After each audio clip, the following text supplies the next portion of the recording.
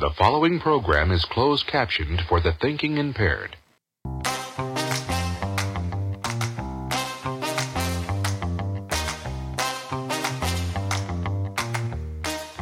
Welcome to the Faith, Finances, and F-Bombs podcast, where we inspire you to manage your money, find your soul, and cover your ears. Join host Hartley Wright, a certified spiritual director, and Kevin Bartolacci, Director of Research and Education at Sunvold Financial Investment Advisory Firm. Together, they hope to help you discover the benefits of enriching your life as they entertain one another, and hopefully you too. Well, I might be thinking impaired. I don't know if I'm too thinking impaired to listen to this podcast, but I guess I really don't have to listen to it. I just have to. It's got to talk. Yeah, I just have to talk. Well, you actually do have to listen to it because you edit it. I'm the one that doesn't have to listen to it. Well, that's true, but you still do. So, I do. Yeah. So in a group setting. Oh wow. Or two people a group. Well, yes. Yeah, two people can be considered a group. So I guess we have a group of listeners out there. So welcome to the podcast. This is episode 10. We're in double digits now. We are going to talk about whatever comes up. I think we might talk about our feelings and thoughts about the He Gets Us campaign. Maybe talk a little bit about finances in relation to, since on the last episode we said the Super Bowl result may have a huge effect for a bit. And whatever else might come up. I'm looking at these pictures. Those do look really nice. Listener Kevin has polished his balls. And I sent Hartley pictures of them. And I'm looking at them now, and those... That second one is outside in the natural light, by the way. Okay. The first one's inside. I wondered, because it was so much... artificial light. Yeah. Well, they look really good. They shine. Yeah, those are good. You've got a handsome pair of shining balls there. They sure do. Yeah. Listener, this is, we hate to deprive you of this. I know you're so enthused. And you're probably getting ready to report us to some law enforcement officials. Who would you report? So for clarity, I got a new bowling ball spinner, and I polished two of my balls yesterday. And I was just bragging to Hartley about it. Send him a picture. Yeah. Two pictures, actually. I want to discuss all this behavior. Yeah, you just want to jump into some stuff that's going on? I would just like to say that I noticed that we had the worst week for stocks this year so far last week. When I checked on things Monday, which was the day after the Super Bowl. Worst week since December of 22. Yeah, all three indices were down. Yeah. And now that we know that the Chiefs won. Because you had stated Chiefs fans have a decision to make. Right. If you want them, do you want them to win and have that's correct. Have everything crash? Because they're an old AFL team. Yeah. And the S&P sure enough fell down again this week. Yeah. So it's going. So celebrate your Lombardi trophy, and I don't want to hear you pissing and moaning about your 401k balance. Yeah. We're joking, of course. Of course. The Chiefs' victory has nothing to do with the stock market. No, absolutely not. I think we established that pretty clearly. Well, they'll still be writing about it again next year. I guarantee it. Crazy. Because no one listens to me. Kevin feels a little unheard. I've been in a bad mood. Things just aren't really... I'm grumpy. I'm not a football fan, so Sunday didn't do anything for me. Although today, pitchers and catchers are in spring training. Well, that should lift your spirits. Starting tomorrow, my spirits will start to go up. Because nothing's going to happen today. They're all going to have their media session, stretch and throw, and they're not going to do anything till next week anyway. Yeah. But just the fact I know they're there is going to make me happy. There's hope. There's good things coming up around the corner. I heard about a guy who was in a very bad car accident. He rear-ended another individual, and this man who was driving the car was a very, very tiny person. Fortunately, no one was hurt, but the driver of the car he rear-ended got out of the car, and he came back to him. First thing he said to him was, "I'm not happy." My friend said, "Which one are you?" He says, "I'm not happy." And so a guy told me that he rear-ended a car. Yeah. And it was pretty serious. They pulled off the road. They both get out of the cars, and he notices as he gets out of the car that it's a little person that he has hit. And so the little person runs up to him and is very angry, and he says, "I'm not happy." Yeah, I get it now. And my friend I thought said, your "Which friend one are was you?" Small.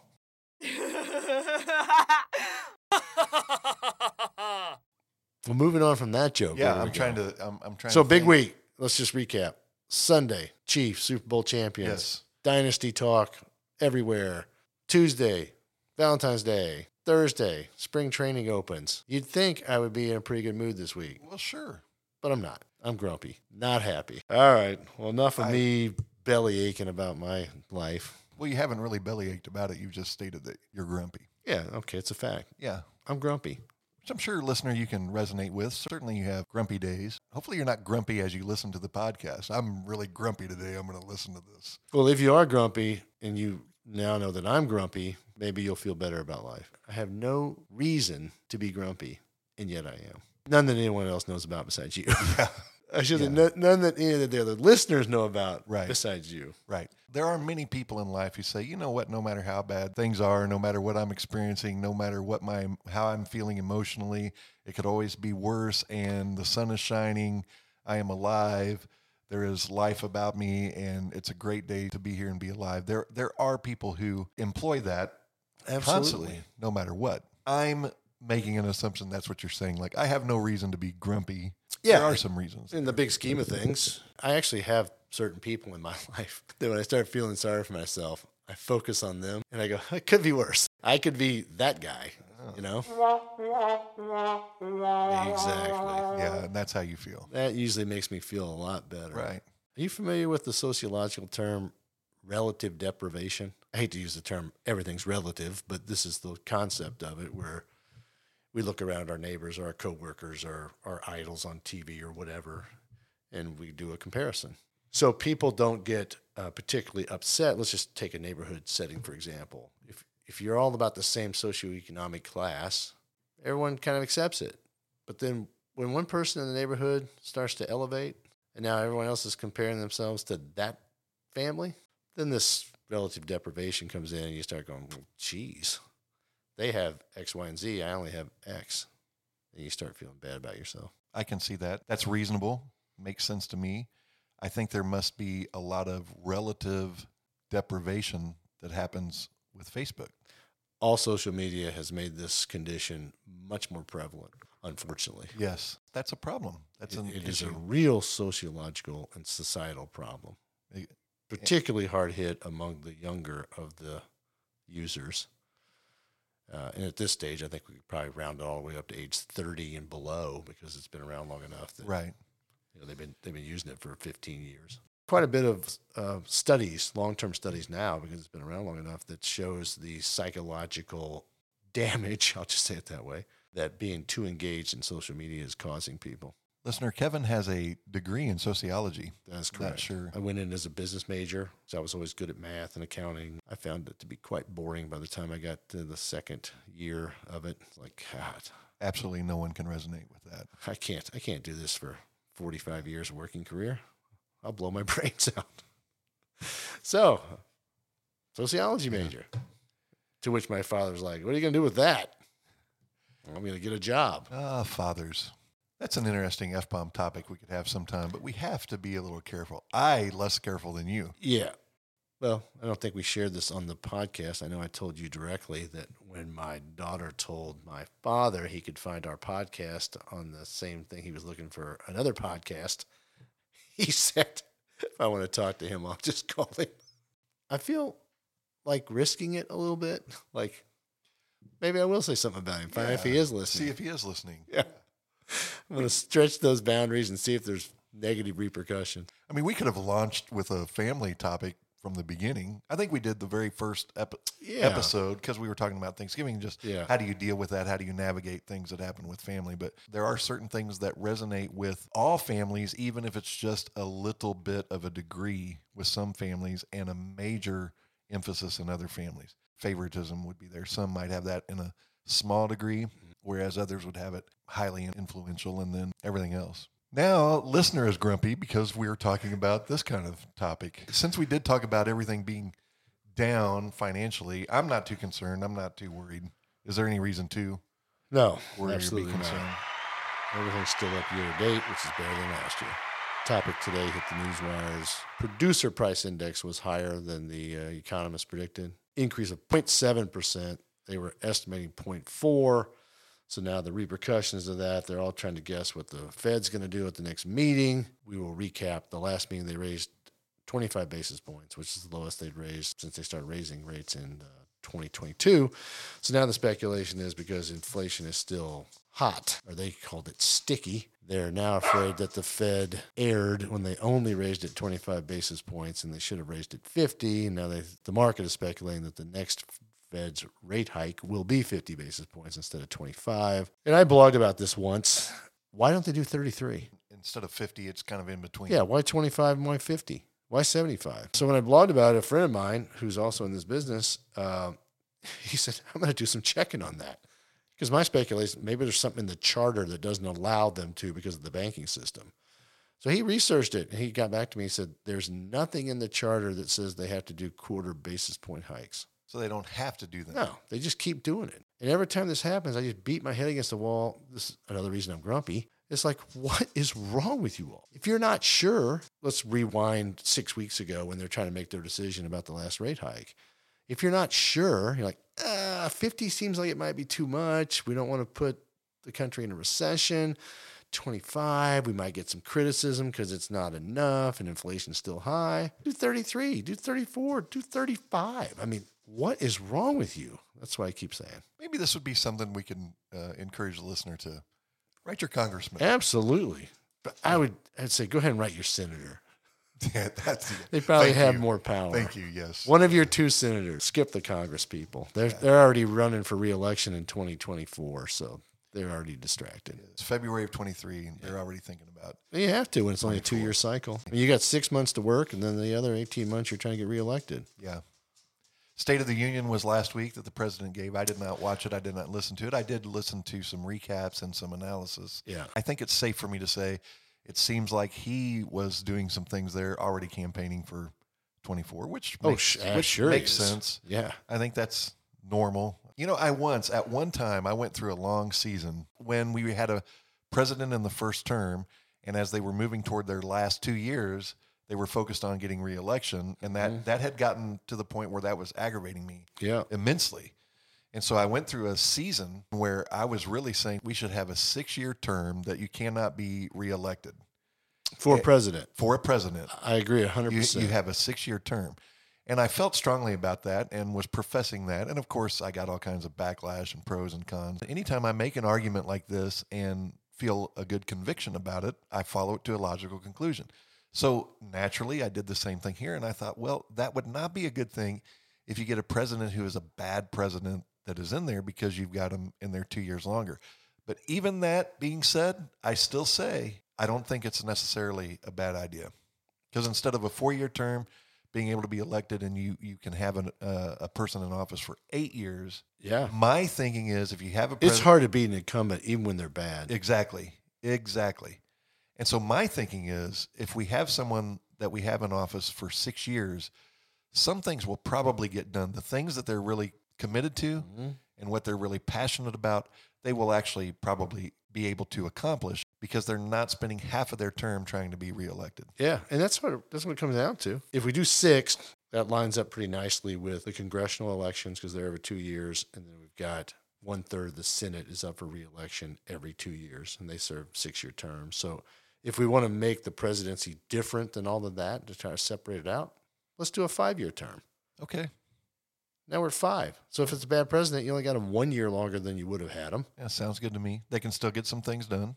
You can get some stuff done, especially like you said, if you don't start campaigning in year 2 for your reelection. Now we're 5 years and done. Is that too communistic, like 5-year plans and New Deals as CCR sung about in the 60s? Just following it to a logical conclusion, when a president is elected for a second term, his last 2 years is pretty much a lame duck. Always. Okay, let's take this. Now we're on a roll. Let's take this 5-year thing. That would be the only election in that cycle because it would not be the same time as Congress or the Senate. There was a lot of concern on the Republican side that Donald Trump running at the head of the ticket drugged down the votes down the ticket. I remember that. Senate, gubernatorial, etc. Yes. Well, if he's the only show in town, it's the only thing they have to decide go vote upon. on that, you're done. That's a good point. And now we get to vote for the people who are actually running the country, our Congress. I'm liking that. 5-year term. It's definitely worth presenting. And you make it in an odd numbered year so it doesn't compete with the rest of the elections. Anybody else. It's the whole game. This is it. That's all we're voting on. Yeah. All right, listeners.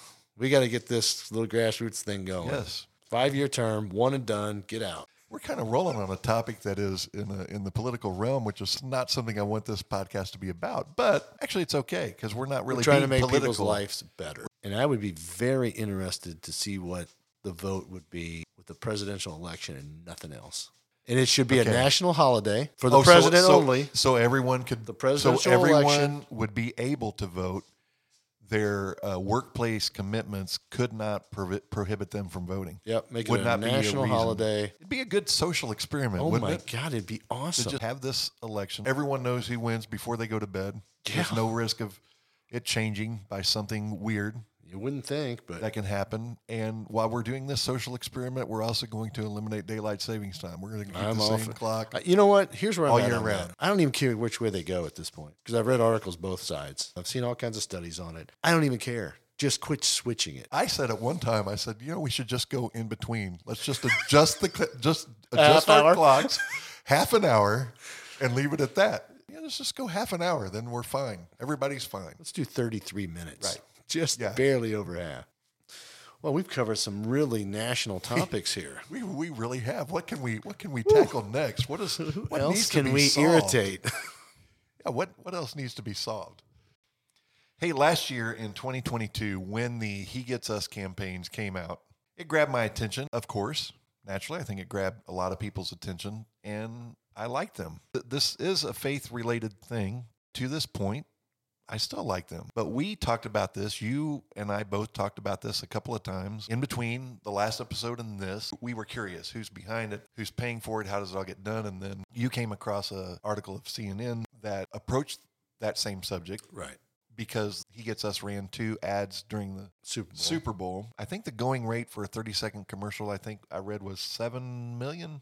I can't imagine a listener not seeing it if they watch TV regularly and if they watch more popular TV things regularly. So sporting events or and if they watched the Super Bowl, they definitely saw it. Exactly. And I think this is a $100 million campaign. Is what I think that's what they're putting totally.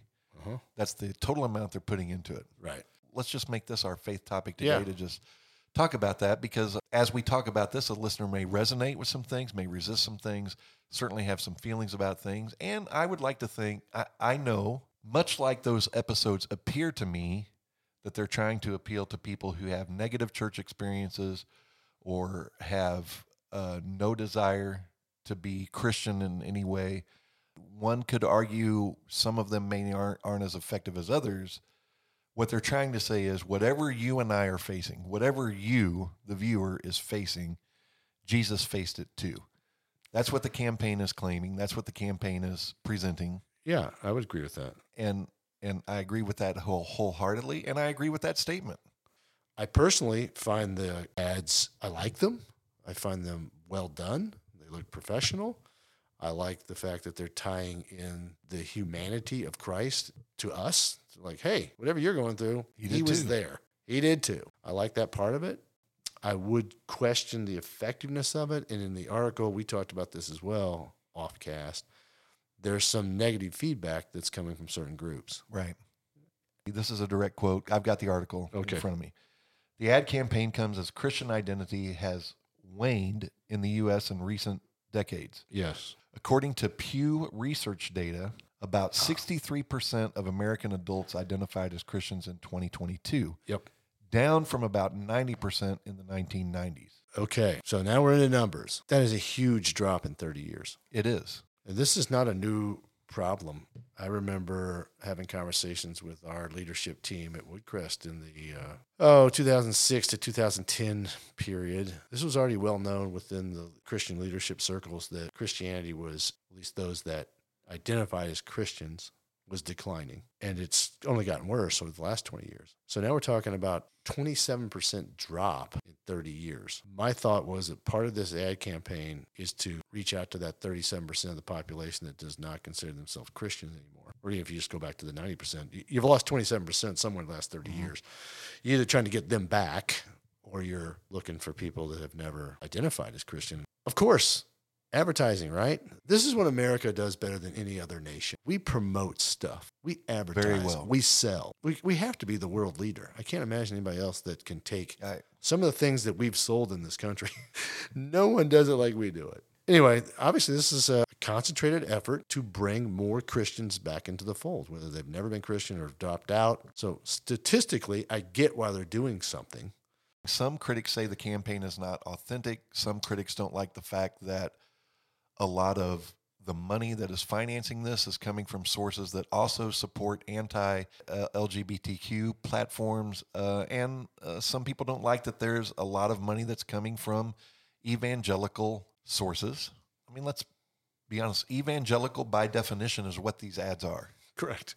I hesitate to use that term evangelical because it comes with some negative baggage because of what Christians who are not good behaving Christians have given evangelicalism a bad name. A big part of the younger generation, they think you shouldn't put money into these things. You should put money into changing the world and doing things well, doing things better, making a difference in the name of Christ, as opposed to saying, hey, we need to come to Christ. But that's a slippery slope with me on critiquing from that regard, because as you said, advertising is a big thing. We do it well. And what is advertising? It is a 30-second or sometimes 60-second seduction. That's all that it is. Yeah. And I think I'm bringing that up to say, in defense of the campaign, for people who say, I don't think the campaign is very authentic. I don't know where that comes from. I think they're being authentic. I think they're saying it's just not tied biblically, when really it is. In a 30-second campaign, if you want to put the humanity of Jesus, how are you going to do that with Scripture and anything? I think what they're doing is much more effective. Yeah. I do understand the criticism of $100 million. Yeah, I can go with that. Couldn't you spend that more effectively with the homeless crisis? Unhoused crisis, other maybe persuasion of legislative acts. Yeah, certainly. Maybe something like that. I get it. That's a lot of money. And this is just one campaign. This will not be the end. Right. They'll spend $1 billion on this before it's over. While it is a company that's putting this out, it's people contributing to the company to make that possible. Correct. Which is why it can get to the billions of dollars, but it's many different people. Some of them corporations, that's how that's how they're able to make these ties. Yeah, and this is not government money. This isn't tax money. Exactly. It's being directed at this. Exactly. It's all private donations. But that's what the issue can become in the face of criticism. Yeah. And then it becomes political, and they say, we don't want to make this political, as if Jesus wasn't political. Well, I mean, his biggest adversaries were frustrated with him because they thought he was going to be a political leader of a different kind, a political Messiah, not the Messiah that he turned out to be.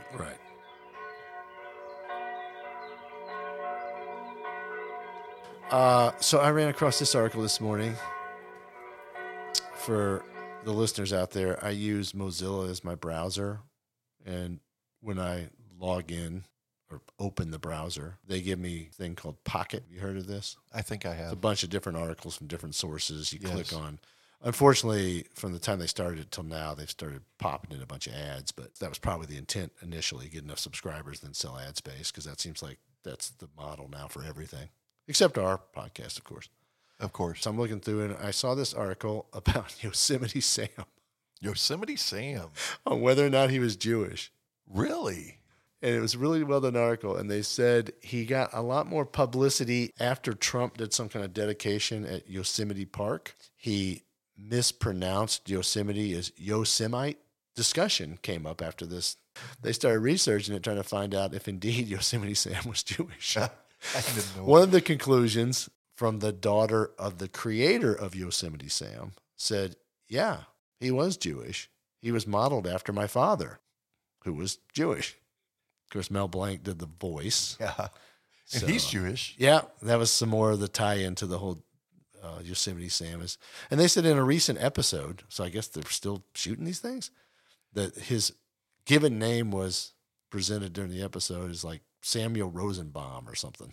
Really? Yeah. I'm like, who knew that Yosemite Sam had a real name? I just thought he was Yosemite Sam. But you and I think you have said, like me, you've watched those Jerry Seinfeld's Comedians in Cars and Coffee. And just talking about Jewish and mentioning Mel Blanc reminds me of the episode that he had where he's with Carl Reiner and Mel Brooks. Yeah, rather than me tell the joke. Yeah. Look that up, and he has a funny joke in there that he tells in the context of Jews because it's Jerry, Carl, and Mel, so it's appropriate for him to tell, but it could be taken as offensive if I tell it. Yes, it probably would be. So if you have a few minutes, if your life is so open and you have such free time, then I would encourage you to, actually, for the benefit and for the sake of others, I would encourage you to first take some time to sit silently with God and then go and look up that episode where he's with Mel Brooks and put that joke at the end. People will, can you embed that in the show notes? So they just hit a link? I can put a link in that. Woohoo! There we go. I will put a link Trying to make life better for all the listeners. If you want to do it, yes. Actually, thinking about Mel Brooks makes me think of things that aren't politically correct. His most famous movie, Shocker. you could not put in theaters today Not without a there chance. being an uproar. I mean, everyone would come unglued. We're not here to offend, we're here to enhance. And I'm not sure how well we've done either of that in this episode, but I think we've covered what we need to. We covered a lot more than I thought we were going to cover when I sat down today. Yes, exactly. So that's it. Hey, I don't feel as grumpy. Hey, that's great. Yeah. That is great. Well, then, So we got that going We've for us. enhanced your life. Yes, you have. May you go out and have a very blessed day, Kevin. I plan on it. Yes, and listener, the same wish for you. Thanks for joining.